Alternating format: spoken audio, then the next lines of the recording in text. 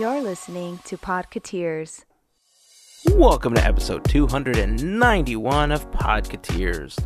This week, Mel and I are joined by the editor-in-chief of the DizInsider.com, our buddy Skylar Schuler. He joins us to break down the films that we can expect from the Disney company in 2020 and what he predicts they will bring in at the box office. It was a super fun talk, and we're looking forward to having him on again soon. Make sure to follow the Diz Insider on Twitter and Instagram, or by going to thedizinsider.com.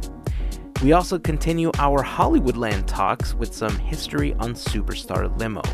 We'd love to hear your thoughts on that attraction or anything that we talked about in this episode by leaving us a comment on Facebook, Instagram, or Twitter. Just search for Podcateers. Before we start this episode, I'd like to take a moment to thank a very special group of people that we call the FGP Squad, because it's their support via Patreon that play a big part in helping make these episodes of Podcateers possible. If you like our podcast and would like to become part of the FGP Squad, you can find a link to sign up and more info at podcateers.com/FGP. A huge thank you goes out, as always, to all of the members of the FGP Squad for your continued support. Alright, it's time to get this episode rolling. Here is episode 291 of Podcateers.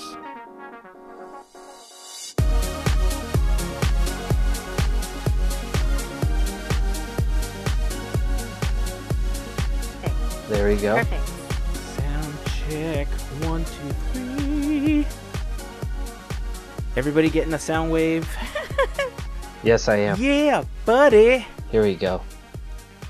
Okay, so I have to say something, and I'm going to say it right now because I kind of feel like a jerk. Because last year, I had so much fun having you on, talking about the movies, predicting how they were going to do, and it took me a whole year to get you on. So first of all, I want to publicly apologize for being a jerk, and second, I want to say, welcome back, Skylar! Well, thank you.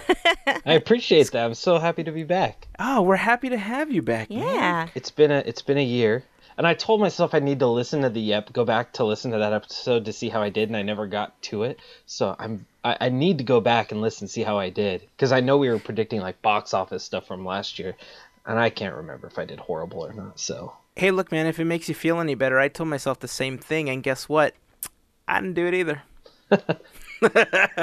So this is all, as far as last year is concerned, that's going to be maybe a blog post. We're going to have to go back and probably put it in the blog post for the episode, because as far as us talking about it this year, I done messed up. I didn't go back. I didn't have a chance to check it, and that's okay. Hey, look, life happens sometimes, and you just can't win them all, and that's okay. That's okay, because we have an entire slate of films that we're going to be talking about this year. Obviously, there's a ton of changes that have happened in the Disney company, so we'll get into that shortly. But for those that aren't familiar with you, Skylar, tell everybody a little bit about what you do on a daily basis and what you bring to the masses. So I'm Skylar Schuler. I used to run a little site called Disney Film Facts, which has now since changed to the Diz Insider. On a daily basis, I'm just covering the film side and slowly covering the parks for the Walt Disney Company.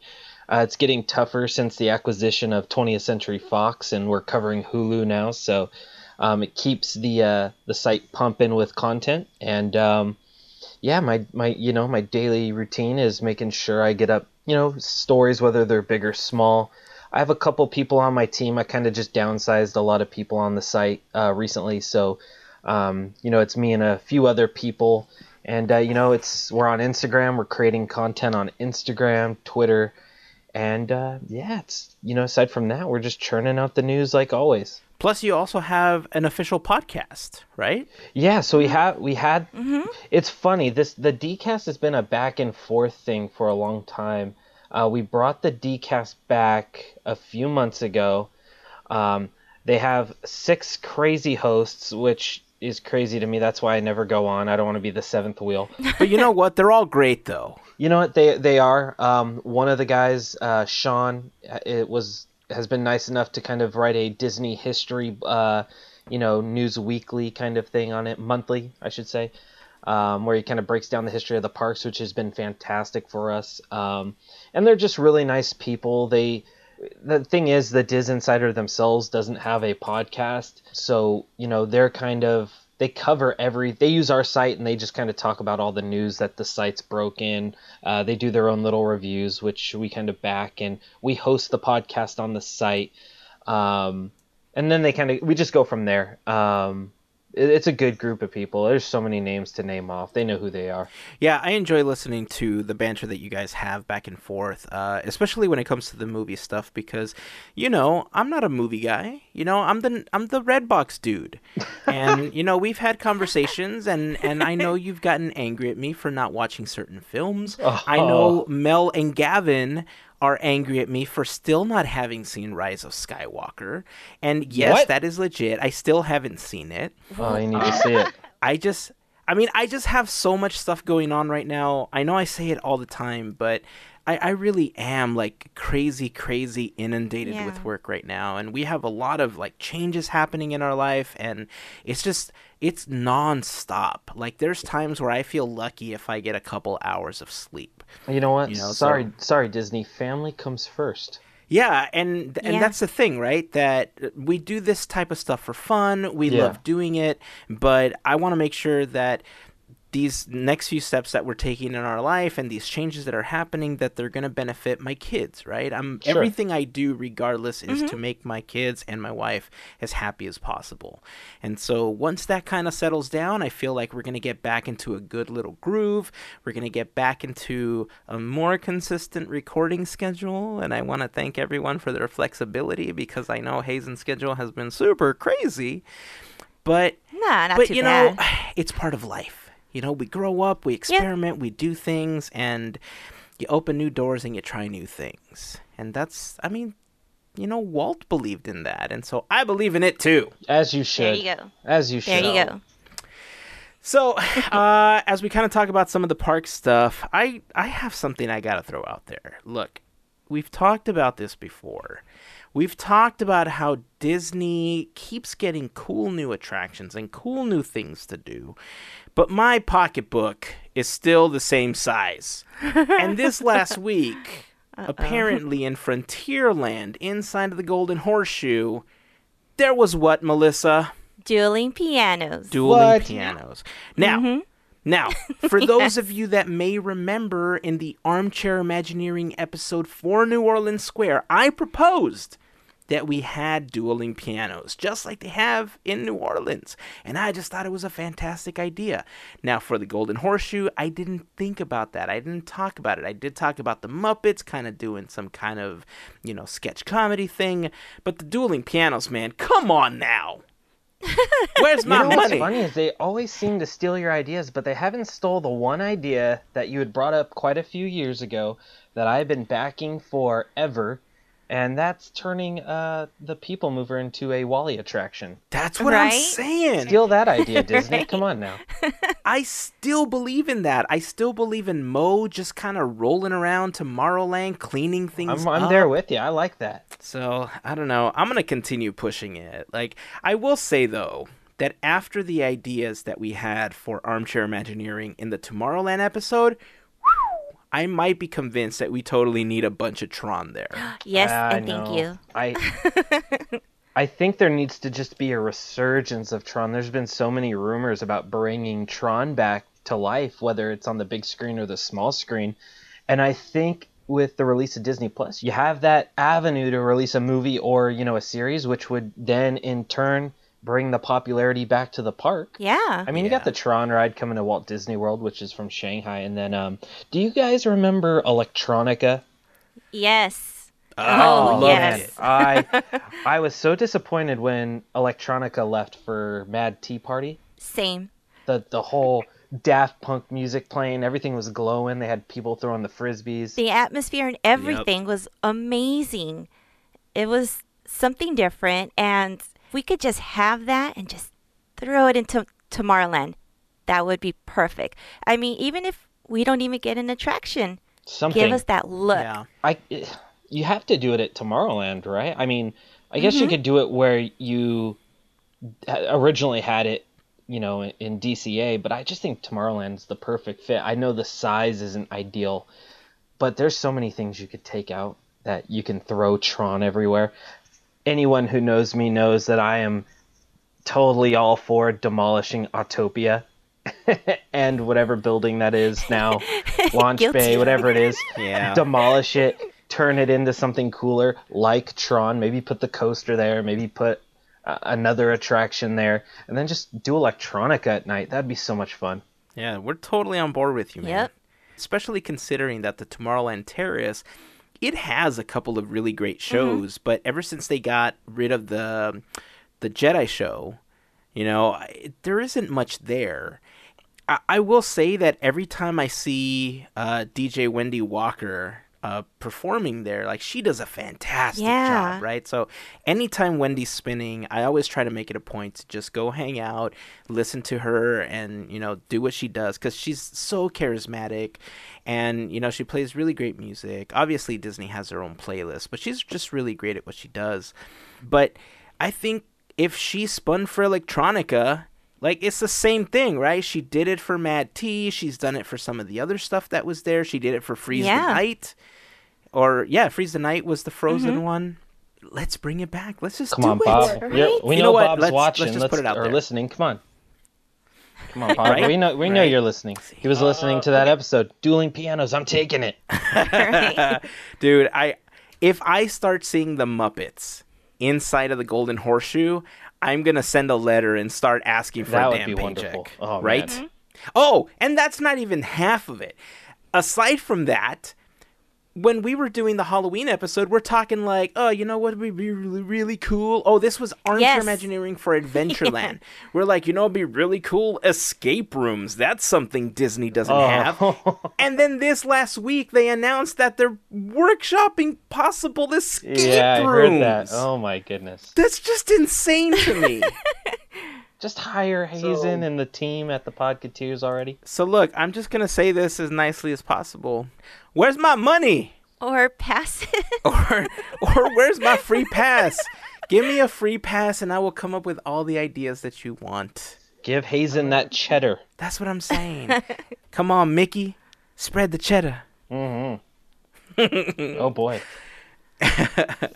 Okay, so let's get into some movie stuff. Let's transition over to that, because it's quite a slate going into 2020, because obviously last year we only talked about Disney films, but going into this year we also have a bunch of Fox titles that are going to be released, and of course we have the Disney Plus exclusives. So I won't get too much into the Fox titles, because quite frankly half of them I could care less about. But I do want to talk about some of the Disney ones and get your opinion on how you feel some of those are going to do.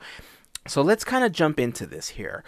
In March, and I hope I have all of them. If I'm missing any, please let me know. You're the movie dude, and this is what I remember. So March 6th, we have Onward. Yeah, Onward. That's the... So for those that don't know, that's two teenage elf brothers, which are Ian and Barley Lightfoot. They go on a journey to discover the magic that's kind of left in order to bring their father who died, back for a day so they can kind of reminisce with him one more day. Stars Chris Pratt, Octavia Spencer, Tom Holland, Julia Louis-Dreyfus. This one, it was so funny because I was looking through all the movies coming out this year and I was like, what is going to be the hardest one to predict? And for me, it's Onward. It's directed by the guy who did Monsters University, and people seem to love Monsters University. You have two huge names in Tom Holland and Chris Pratt coming off of, Avengers Endgame last year, and the Spider-Man movies. I think Onward is going to do well. I'm going to say that Onward does in the range of... I don't think it's $1 billion hit for the studio. I think it gets close. I think it's going to see Inside Out numbers. So 850 million to 900 million is probably my guess. And the marketing's been good. The trailers are really funny. What is kind of irking me, though, is it does not feel like a Pixar movie to me. It feels more Disney animation. But the story that they're trying to tell is Pixar. So it's kind of like It's kind of like, to me, they're trying to bridge Disney animation with Pixar right here with this film. Just doesn't feel like normal Pixar to me, but I still think it's going to do successful just based on the marketing, the story, and, the cast around it. So you bring up an interesting point, because Onward is, Gavin brought up this point that Onward is one of the first films that Disney Animation and Pixar are putting out that's a completely original concept. It's not a sequel to anything. This is a brand new story. But what you said, it kind of rang true for me when I first watched the very first trailer, right? Because the character style seems much more Frozen than it does anything else that we've seen from Pixar. Like, it seems less refined and more cartoony, so to speak. And that's weird to say for an animated film, right? But I understand completely what you're saying about the whole, like, Disney animation thing.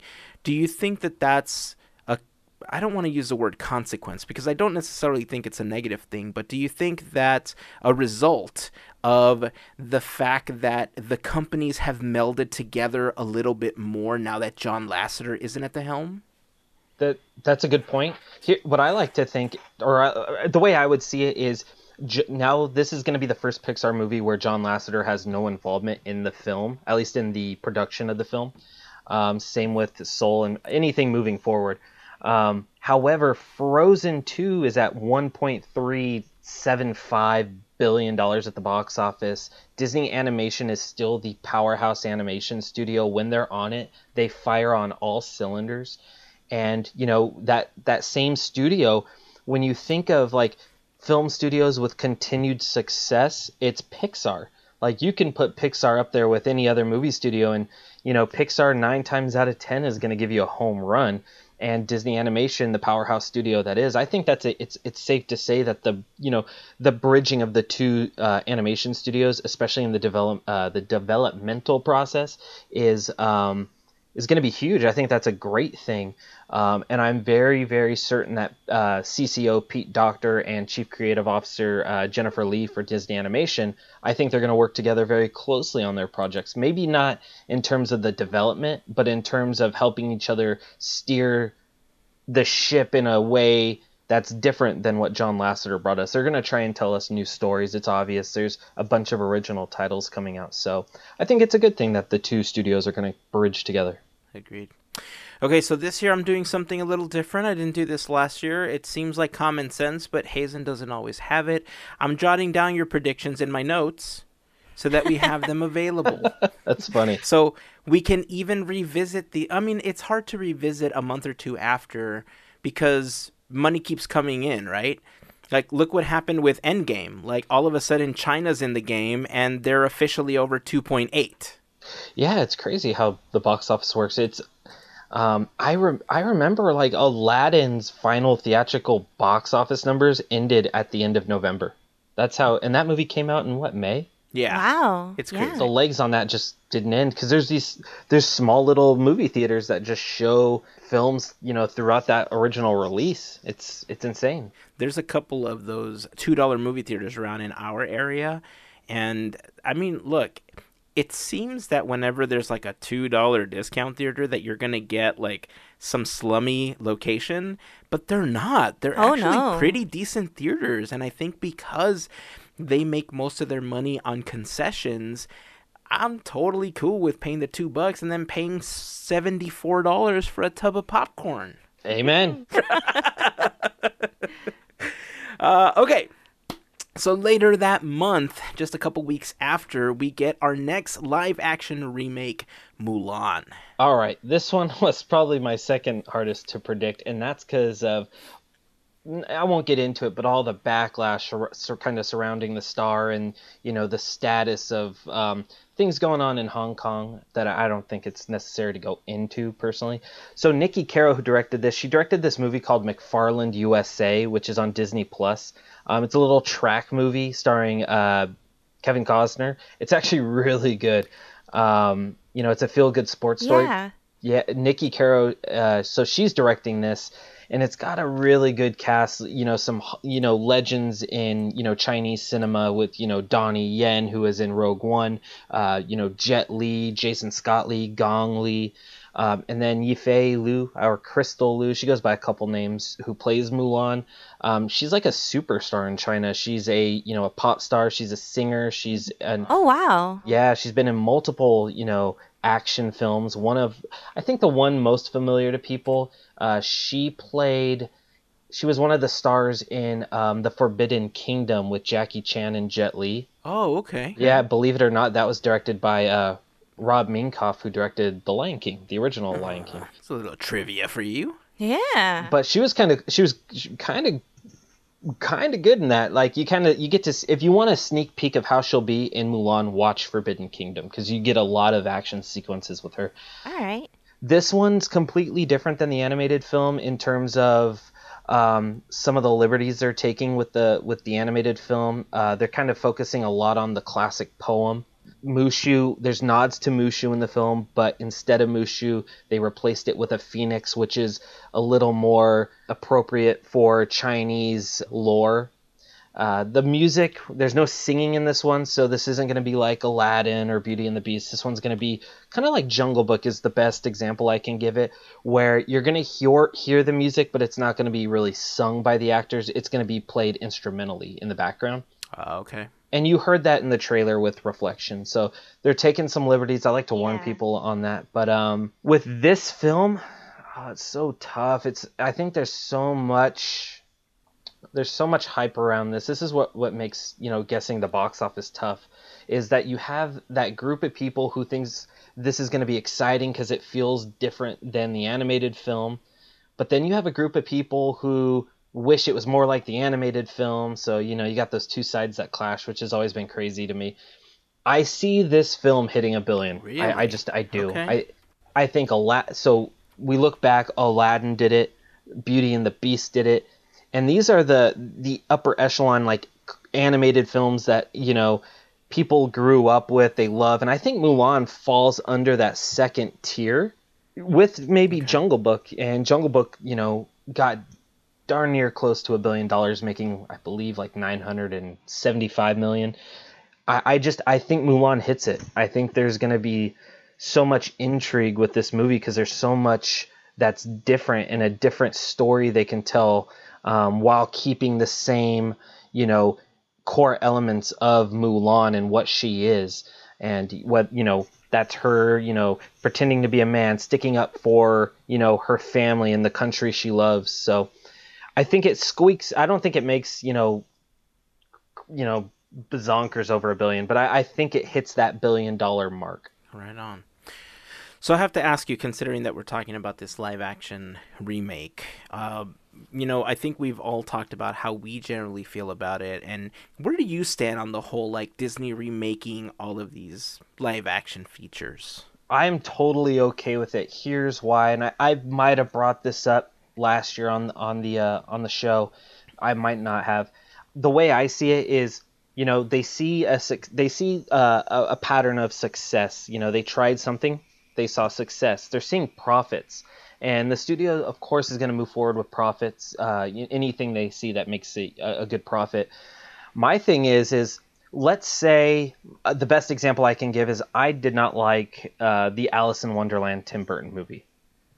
I thought it was I thought it was bad. But that doesn't mean that the 1950s classic animated film disappears. If I love two, I have two. So I liked Aladdin last year. I thought Aladdin was great. I thought it was great for what it was. That just means I have two different Aladdins I can, enjoy. Two different Aladdins that audiences can enjoy. Different generations might even like the newer Aladdin more than the animated Aladdin. I just don't think it hurts the essence, or even maybe the legendary status of the classic animated film that a live action remake came out. I just think there's two different movies you can enjoy. Cool. Okay, so with that, let's move on to Marvel's next chapter in the MCU, and that is Black Widow on May 1st. Yes. This one takes place in between Civil War and Infinity War. So it's a prequel to, sadly, the end of a 22 movie MCU cinematic universe. It's directed by Kate Shortland, who's done some indie work. It's, the first lone female director. You got Scarlett Johansson coming back as Black Widow. You have Florence Pugh, who's kind of a hot name right now in, the film industry. She's in that movie Midsummer. She's in Little Women right now. She's just kind of building. You have David Harbour, who's, from Stranger Things and Hellboy, and then Rachel Weisz. I think Black Widow continues that, billion-dollar trend for Marvel Studios. The trailers have been awesome. They just released a brand new special look at the film tonight as we're recording this. It looks so grounded, and it's a nice palate cleanser from this huge, team-up movies that we continue to get. Looks like a espionage thriller. The Black Widow character is super interesting. I've always wanted to know a little bit more about her. I think it hits that billion-dollar mark the same way Captain Marvel did. Yeah, I honestly, I think Black Widow has a little more name value and recognition than Captain Marvel does, obviously. She's been around since the very first Iron Man film, so she has that legacy inside of the MCU. And Captain Marvel, we were in a way kind of blindsided with the character because of how we thought she was going to play this huge role in Infinity War and ultimately in Endgame. But I like the character nonetheless. I'm not speaking ill of it, but yeah, I think Black Widow's going to do really well as well. It's interesting because I think I made a comment about I'm not interested necessarily in the film. I'm obviously interested in the fact that Scarlett Johansson is in it. But on top of that, I'm very interested to see how the MCU is treated outside of the Infinity Saga and how it continues. And obviously, we're going to talk a little bit more about that when we get to the November release of the Eternals momentarily. But that's really kind of where my headspace is when it comes to the MCU right now. Yeah, they wouldn't. Here's the thing. Kevin Feige and Marvel Studios wouldn't have developed this movie after Endgame if it didn't find a way to fit and set up future installments of either additional characters or characters that we already know. There's a reason this movie exists where it does. That's just how Kevin Feige works. He maps out 5 years in advance and he runs with it. So there's a reason why this movie's coming out now and not before Endgame. We just have to wait and see as to why. Yeah. And who knows? I mean, the MCU has become famous for the end scenes, right? After the credits, before the credits.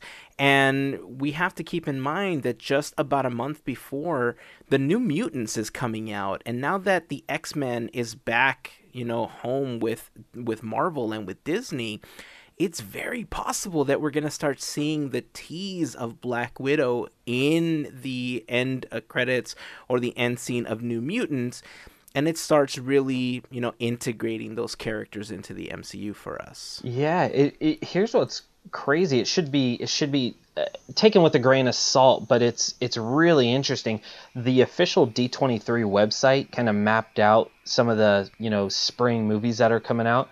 And they highlighted the New Mutants, and in the little brief synopsis for it, the official D23 website had put the newest chapter in the Marvel Cinematic Universe. Oh, so they're dubbing that the first part of it. Yeah, so what they're saying is, because from what I had heard, and this is just from, close friends that are in this, movie reporting space, that the movie, The New Mutants, was made with the merger in mind. So if this is successful, this movie was made to introduce mutants into the MCU. Okay, I'm super excited about it now. Yeah, so the newest trailer that came out last week was amazing. I really enjoyed it. Super dark. It would be a great way to introduce mutants. However, since then, the D23 page took that little... they actually took the whole New Mutants off the post. So I don't know if that was a mistake. I don't know if that was them not knowing. But I think there's a strong possibility that the New Mutants falls in the MCU, sooner rather than later. Interesting. I didn't know that. All right. I'm excited about it. And I do like the fact that it felt a little darker, right? Because it leaves that door open so that the general Marvel films are a little more lighthearted. They're a lot more fun. You can take your kids to watch them. But then you have the Fox side of it that puts out the Deadpools, and they put out these darker versions, that are on that R-rated spectrum. Yeah, and since they own the studio, they can easily integrate these characters into their lighthearted MCU if they need to. Yeah. Sweet! Oh, man, I'm so excited about this. Okay, the next film coming up later that month is an adaptation of another book series. I think we briefly touched on this when we kind of compared it to the Harry Potter series before, and that is Artemis Fowl. Yeah, that's right. We did. So we talked about this last year because this movie was originally supposed to come out last August, and it was pushed back. Here's the thing. I love Kenneth Branagh. I find his filmmaking to be very Shakespearean, which I love. I love the first Thor. I loved the Cinderella remake. I'm a sucker for Shakespeare in Love. I like what he did with Murder on the Orient Express, which now falls under Disney. This movie just looks bad. I don't see how this can be successful. This movie is 4 months away. We got one trailer almost a year ago. They haven't done really well marketing it, giving us new posters, new peaks, talking about it. My guess, and this is just a guess, is I feel like give it a month or two, I think they move this movie again, and I think they move it to Disney Plus. Oh, interesting. Because right, you're kind of sandwiched in between Black Widow and I believe Soul with Artemis Fowl. You're sandwiched between two movies, and I just don't think Artemis Fowl, which is not sure book readers and fans of the novels might have a love for this. The average going movie fan or the average going movie goer has no idea what Artemis Fowl is, and they're not marketing it very well. I hate to say it, I think this movie makes at best $425 million at best, and I hate to say it because I love Kenneth Branagh, love Judi Dench, Josh Gad. It's sad. My guess, just like I said, just a guess, like a fun. If I was a betting man, I say it gets pushed. It gets the move to Disney Plus. That's just my guess overall. I hate to say it. I'm getting not Alice in Wonderland vibes, but I'm getting those vibes of these, adaptations of, trying to be your own Harry Potter / Ender's Game. It feels like something that's just going to miss the mark. A John Carter, a Tomorrowland. This is what I'm seeing. This is what I'm predicting with Artemis Fowl. It's sad because I'm going to go see it and I hope it's great. But I'm not optimistic for this film. Yeah. The most interesting thing about it is that it's launching right after the Memorial Day weekend, which is traditionally the kickoff for the summer blockbusters, right? And so it's interesting that they put Black Widow a month before and they put this one in that slot. So it's kind of a win-win. Last year you had Aladdin get released during this same time period, and Aladdin went on to make $1 billion, where a year prior in 2018 Solo got released, and that didn't have the wheels to sustain the box office competition. And 2020 is a stacked year this summer. It's even against its own studio. It's going to run into Pixar and another Disney film we're going to talk about here in a few minutes. But it is, you're right, it is the kickoff to that summer movie season. Yeah. Okay, so let's move on to June then. Let's talk about Soul. Oh, Soul. Soul is kind of more of a finding, the big picture in this cosmic universe. It gives me Inside Out vibes again. It's directed by Pete Docter, who directed Inside Out. It's got an awesome voice. The voice cast for this is so amazing. It's so diverse. It's Jamie Foxx, Tina Fey, Daveed Diggs, Questlove from The Roots. And it has these vibes of Inside Out, but it's instead of your emotions, it's your soul and how it connects with the universe. And we've only received the one teaser trailer, but I love original storytelling like this, and that's why movies like Inside Out work so well, and Up and WALL-E. because it's something so original that Pixar brings these things in you to life, you know, whether it's your emotions or your toys. This is going to be your soul. And you know, they're adding music to it, primarily jazz, which interests me so much, because you don't get a lot of jazz in, you know, animated films, and jazz is just like wouldn't say it's a dying music, but it's something that's just so, you know, relaxing to the ears. You know, it worked so well with Princess and the Frog, and this is going to be a little more modern. Obviously, it's not going to be taking place in the, you know, 20s, 30s, 40s. It's going to be more modern. So Soul's tough. I'm going to say this makes Coco money, 750 million to 800 million. 750 to 800. Okay.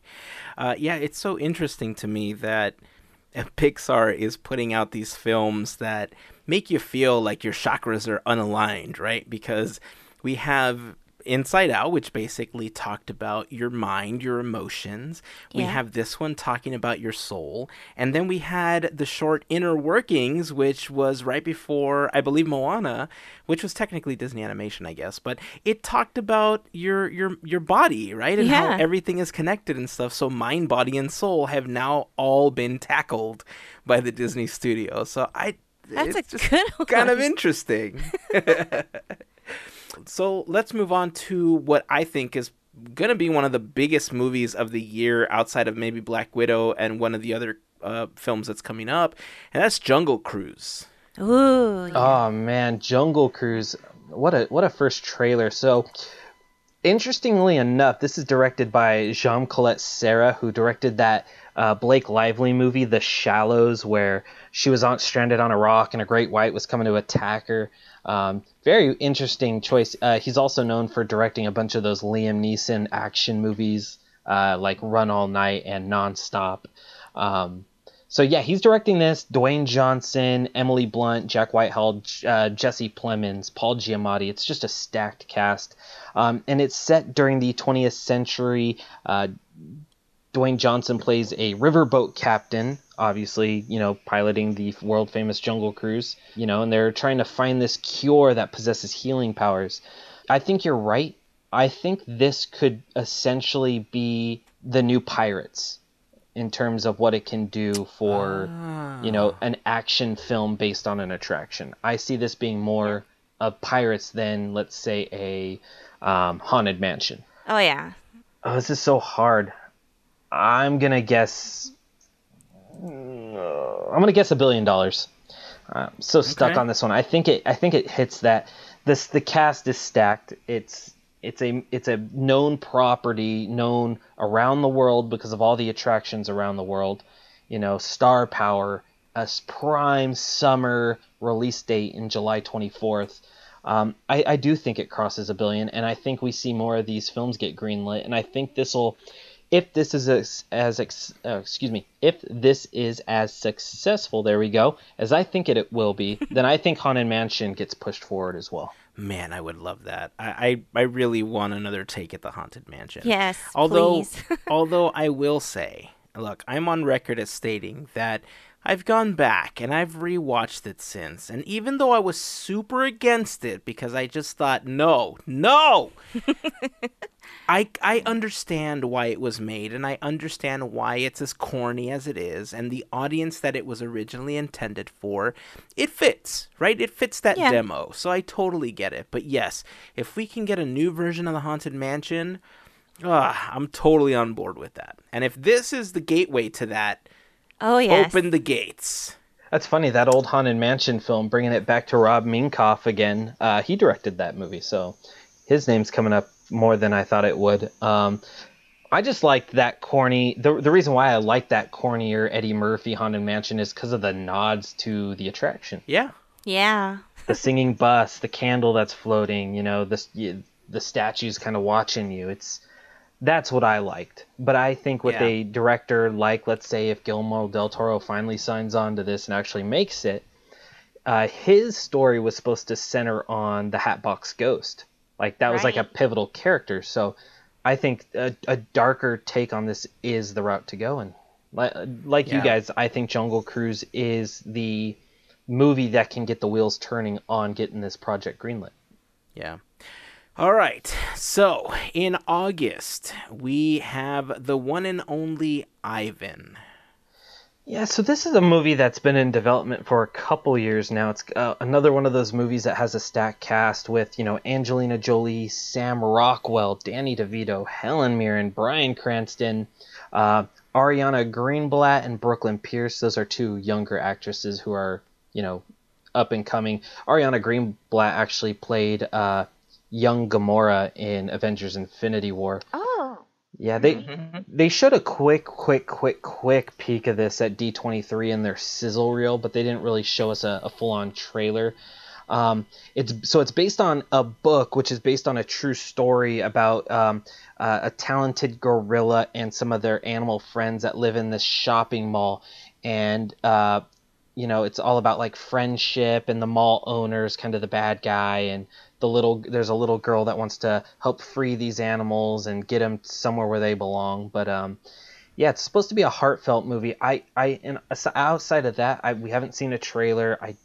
It's coming out in August. August is such a weird release date for movies.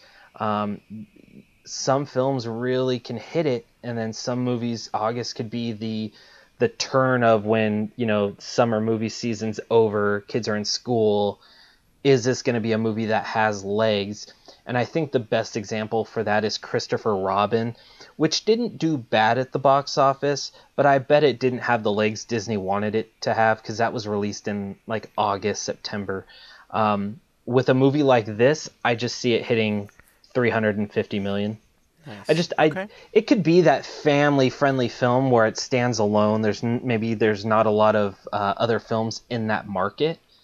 I just think the release date's a little weird for a movie like this. Right after kind of the dying summer movie season. Mm-hmm. So hopefully I'm wrong. Hopefully this movie does make $600, $700, $800 million. Who knows? Maybe $1 billion.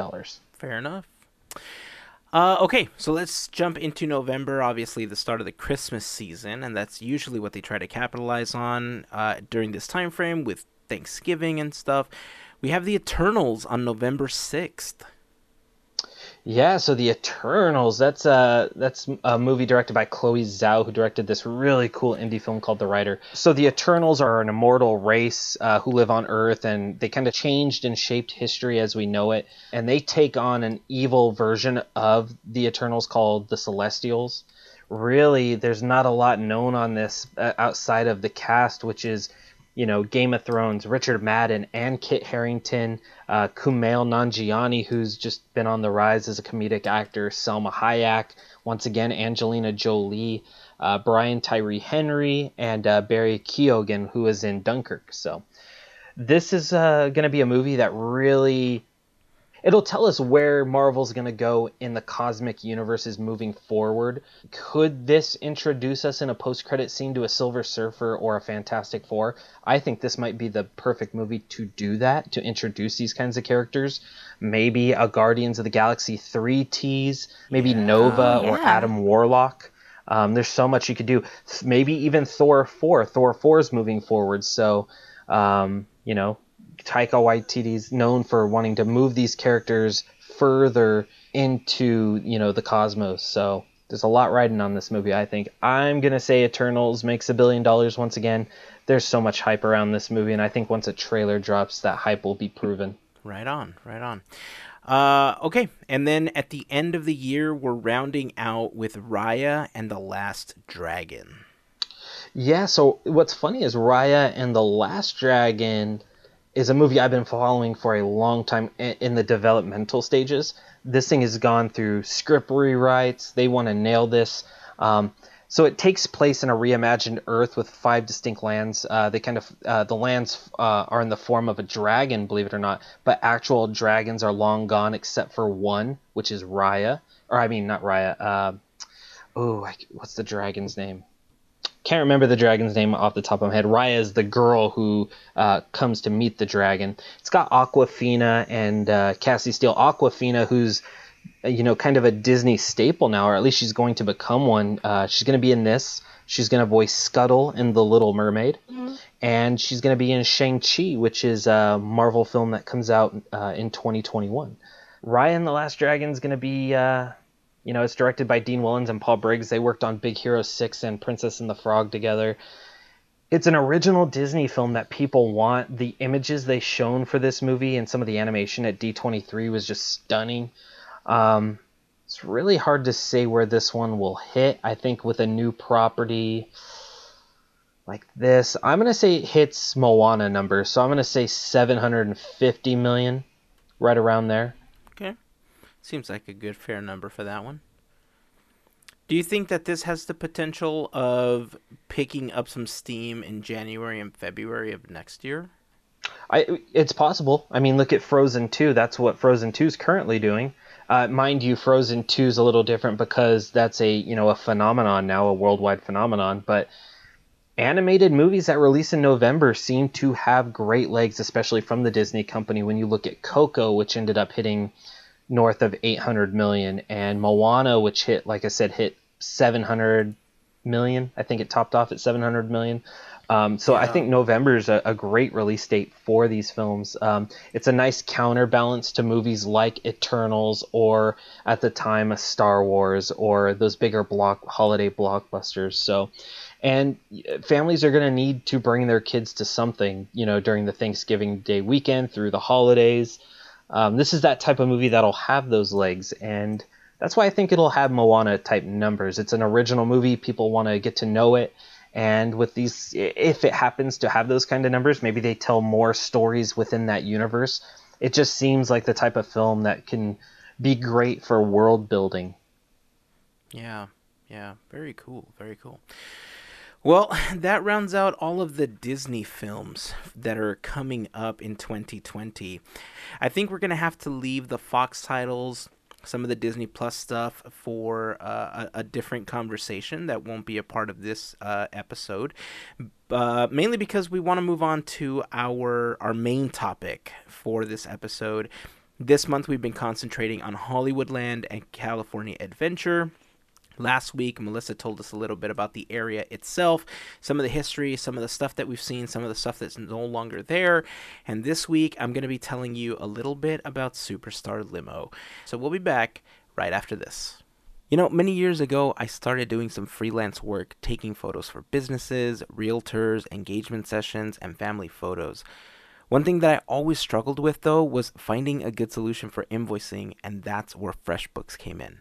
FreshBooks is the easy-to-use invoicing software designed to help freelancers and small business owners get organized, save time invoicing, and get paid faster.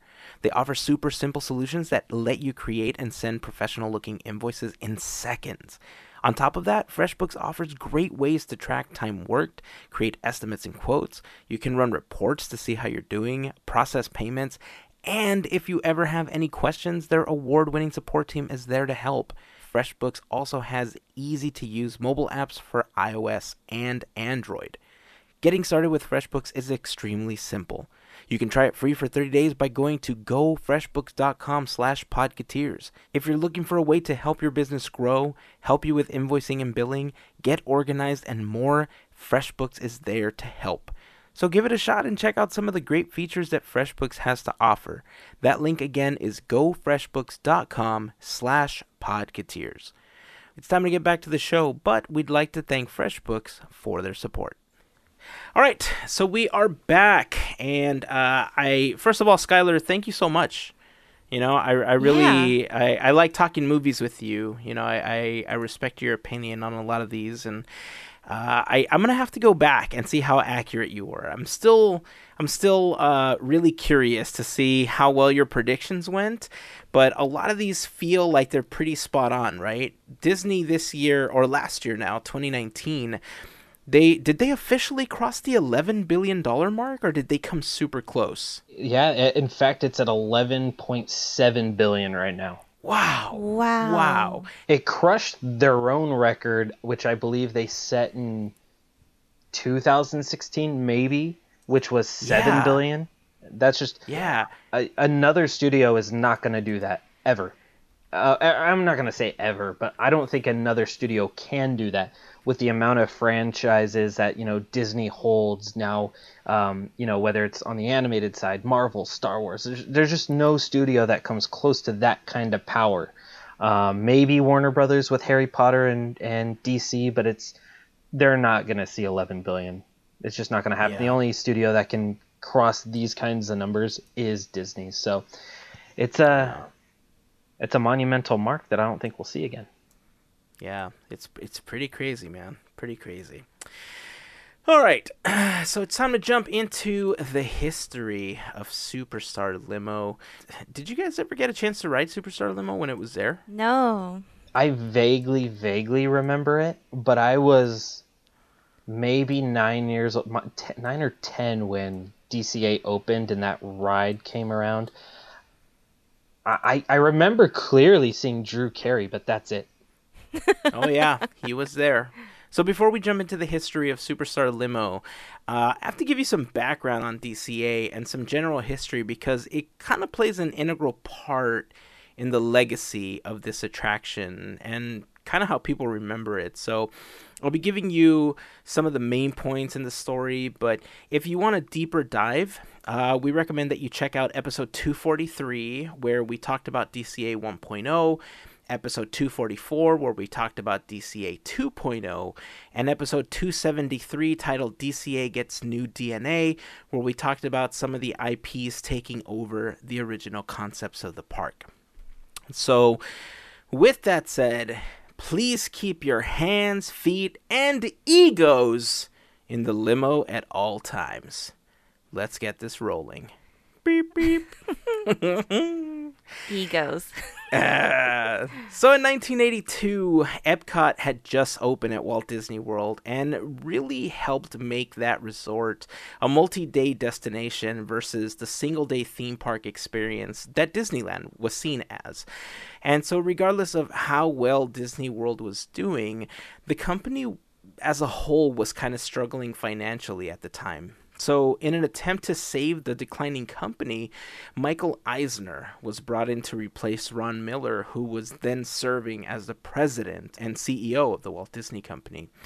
And although it had been floated around before, the idea of creating a second park in Anaheim really started to gain traction because Michael Eisner's top priority as incoming CEO was to save the company, and he felt that the way to do that was to create a second park in California.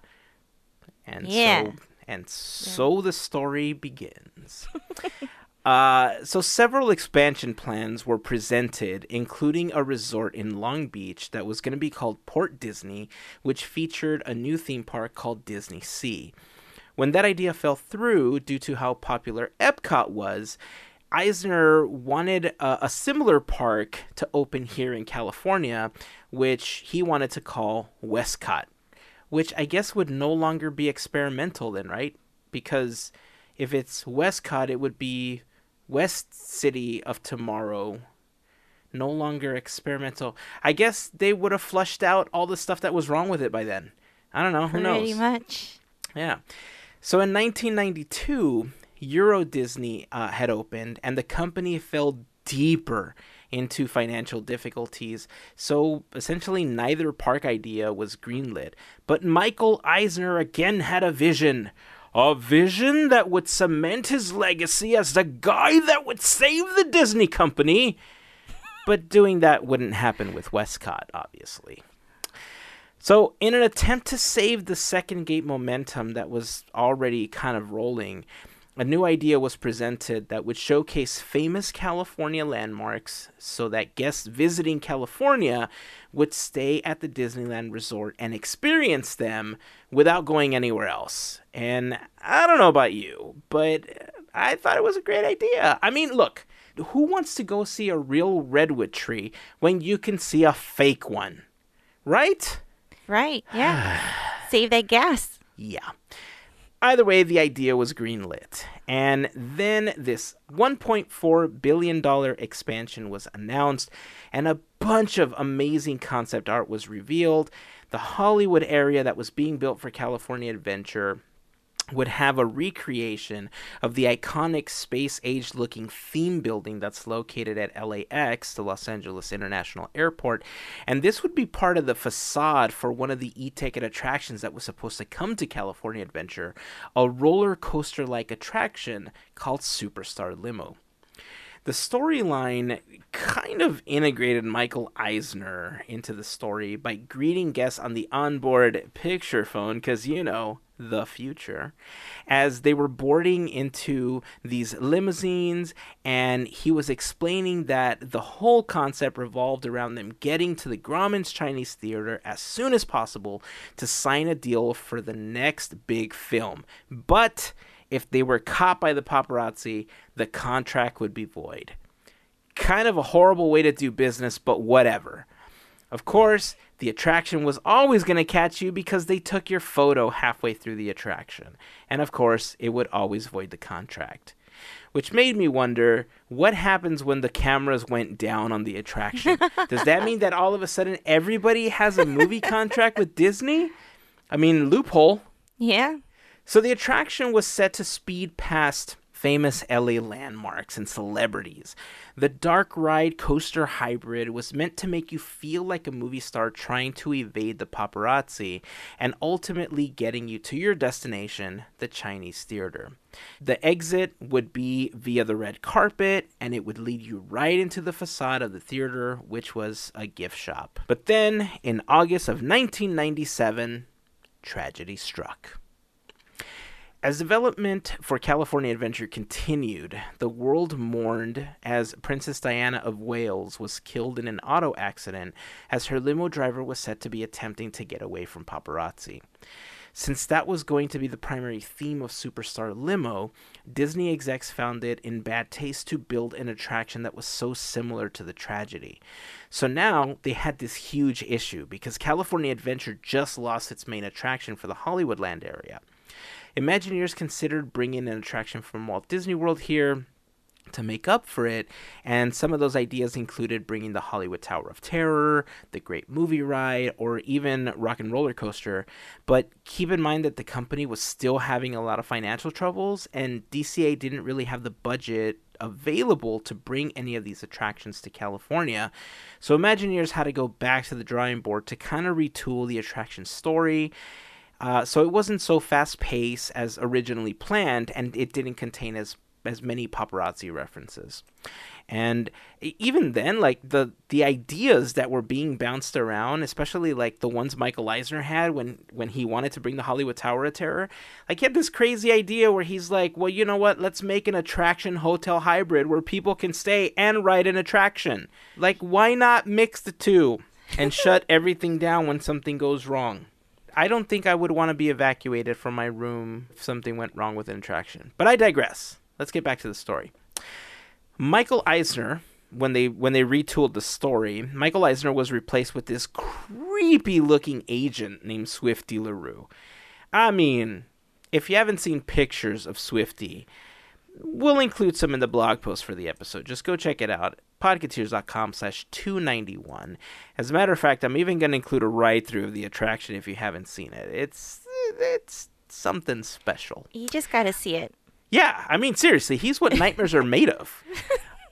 So the enhanced ride, and of course I'm using the term loosely, was a bunch of sight gags, and Eisner just loved it.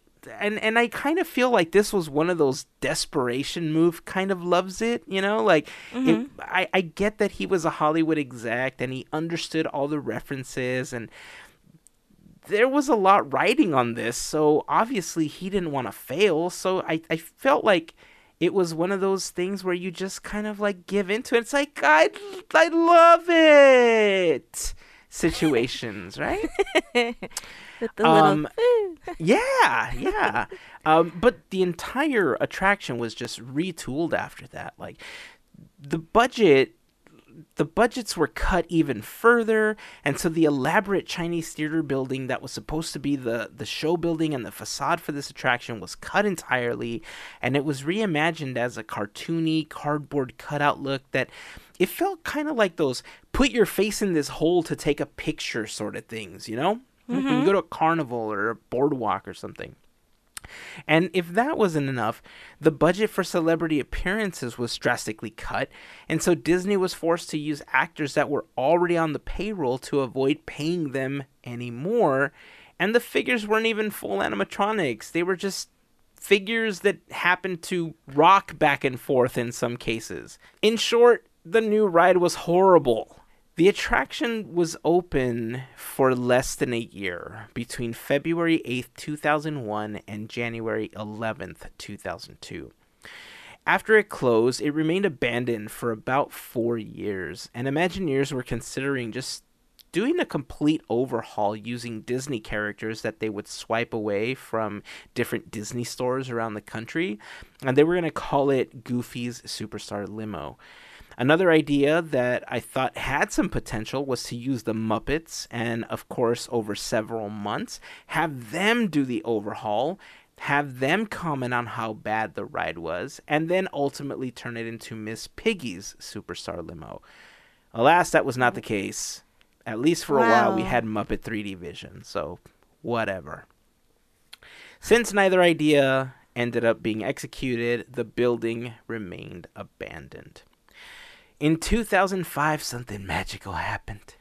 Good old Bobby I took the helm as CEO and planned a $1.5 billion expansion of DCA, which included finally doing something with that ride and converting it to Mike and Sully to the Rescue, which basically told you the story of the very first Monsters, Inc. movie.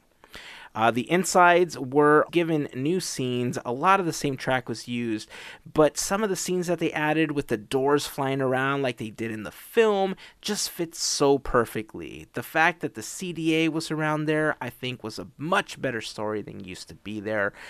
With very little budget to open this attraction, the Imagineers did a pretty amazing job at fixing the facade itself to replicate the doors sequence of the film opening. And, it allowed them to tell the story of Boo within the existing building without tearing everything down and starting from scratch and using the Hazen method. Of course, all of the celebrities that existed were repurposed. Not much went to waste. They were just kind of redressed as CDA agents because now that they were fired from Superstar Limo, they had to go find work, and now they were playing CDA agents inside of Mike and Sully to the Rescue. And that's it. I mean, now it's, I think, a beloved attraction, which will be interesting to see what happens as Hollywoodland progresses now that we're having Avengers Campus opening. Mm-hmm. I've always thought that Mike and Sully to the Rescue would be better suited somewhere near Pixar Pier, maybe get rid of Little Mermaid and move that attraction there. But it's difficult to say, right? I think it fits a lot better in that area, but what would you do with Mermaid? Like, probably put it into Fantasyland at Disneyland or something. But anyway, that's for Armchair Imagineering. That a tease. So there you go. That's the story of Superstar Limo. The best ride of all time. All I could think of is everyone who hasn't seen the attraction, who's gonna see the attraction. I am sorry in advance. Yeah. Brace yourself. It really is truly something special. And I remember all those specials that they had where they had like Drew Carey and the cast of the Drew Carey show coming out and, riding the attraction with Rosie O'Donnell to really promote it. And they're trying to play it off like, this is the coolest. And I get it, right? Disney, they don't want to look like they screwed up. But like, as I was kind of researching this episode, I really feel like we've said how we feel about Michael Eisner, but like Michael Eisner was kind of the victim in many of these cases, right? Like he didn't know that thing was going to happen to Princess Di. Yeah. Like that was just an unfortunate situation that he did his best to adjust to. So, I mean, I don't know. The point is, the attraction was horrible. It's no longer there. Enjoy the YouTube video and tell us how you feel about it by joining the conversation over on Facebook, Instagram, or on Twitter. Just search for Podcateers. All right. I think that's about where we're going to wrap up this episode. Skylar, thank you so much for joining us, man. Yes, I really thank appreciated you coming on. Thank you for having me. Tell everybody again where they can find what you guys are doing and how they can connect with you. Yeah, you can find me personally over on Instagram, Twitter, Skylar Schuler, where I give my own film takes outside of Disney sometimes. It's try to be nice. It's hard on Twitter sometimes, but come talk to me. I love talking movies with everyone. And check out thedisinsider.com. We're doing a lot of awesome things there. We're doing our best to continuously report on the news there, throw out reviews. We're covering everything from Disney, Pixar, Marvel, Star Wars, Disney Plus, Fox, Hulu, all of it. You name it, we're probably covering it. And the Diz Insider on Instagram, Twitter, social media, Facebook. We're there. All our links to all our projects are there. And follow me and see if I'm right or completely wrong, which I think I am this year on my predictions. Who knows? Very good. Well, now we've officially taken the notes and they're going to be a part of the blog post. I love it. So now we can go back and we'll have the proof. So that's it. That's going to wrap it up. Skylar, again, thank you so much for joining us this week. Until next time, keep dreaming, keep moving forward, and always remember to pass on the magic. Have a great week, everyone. Bye. Bye.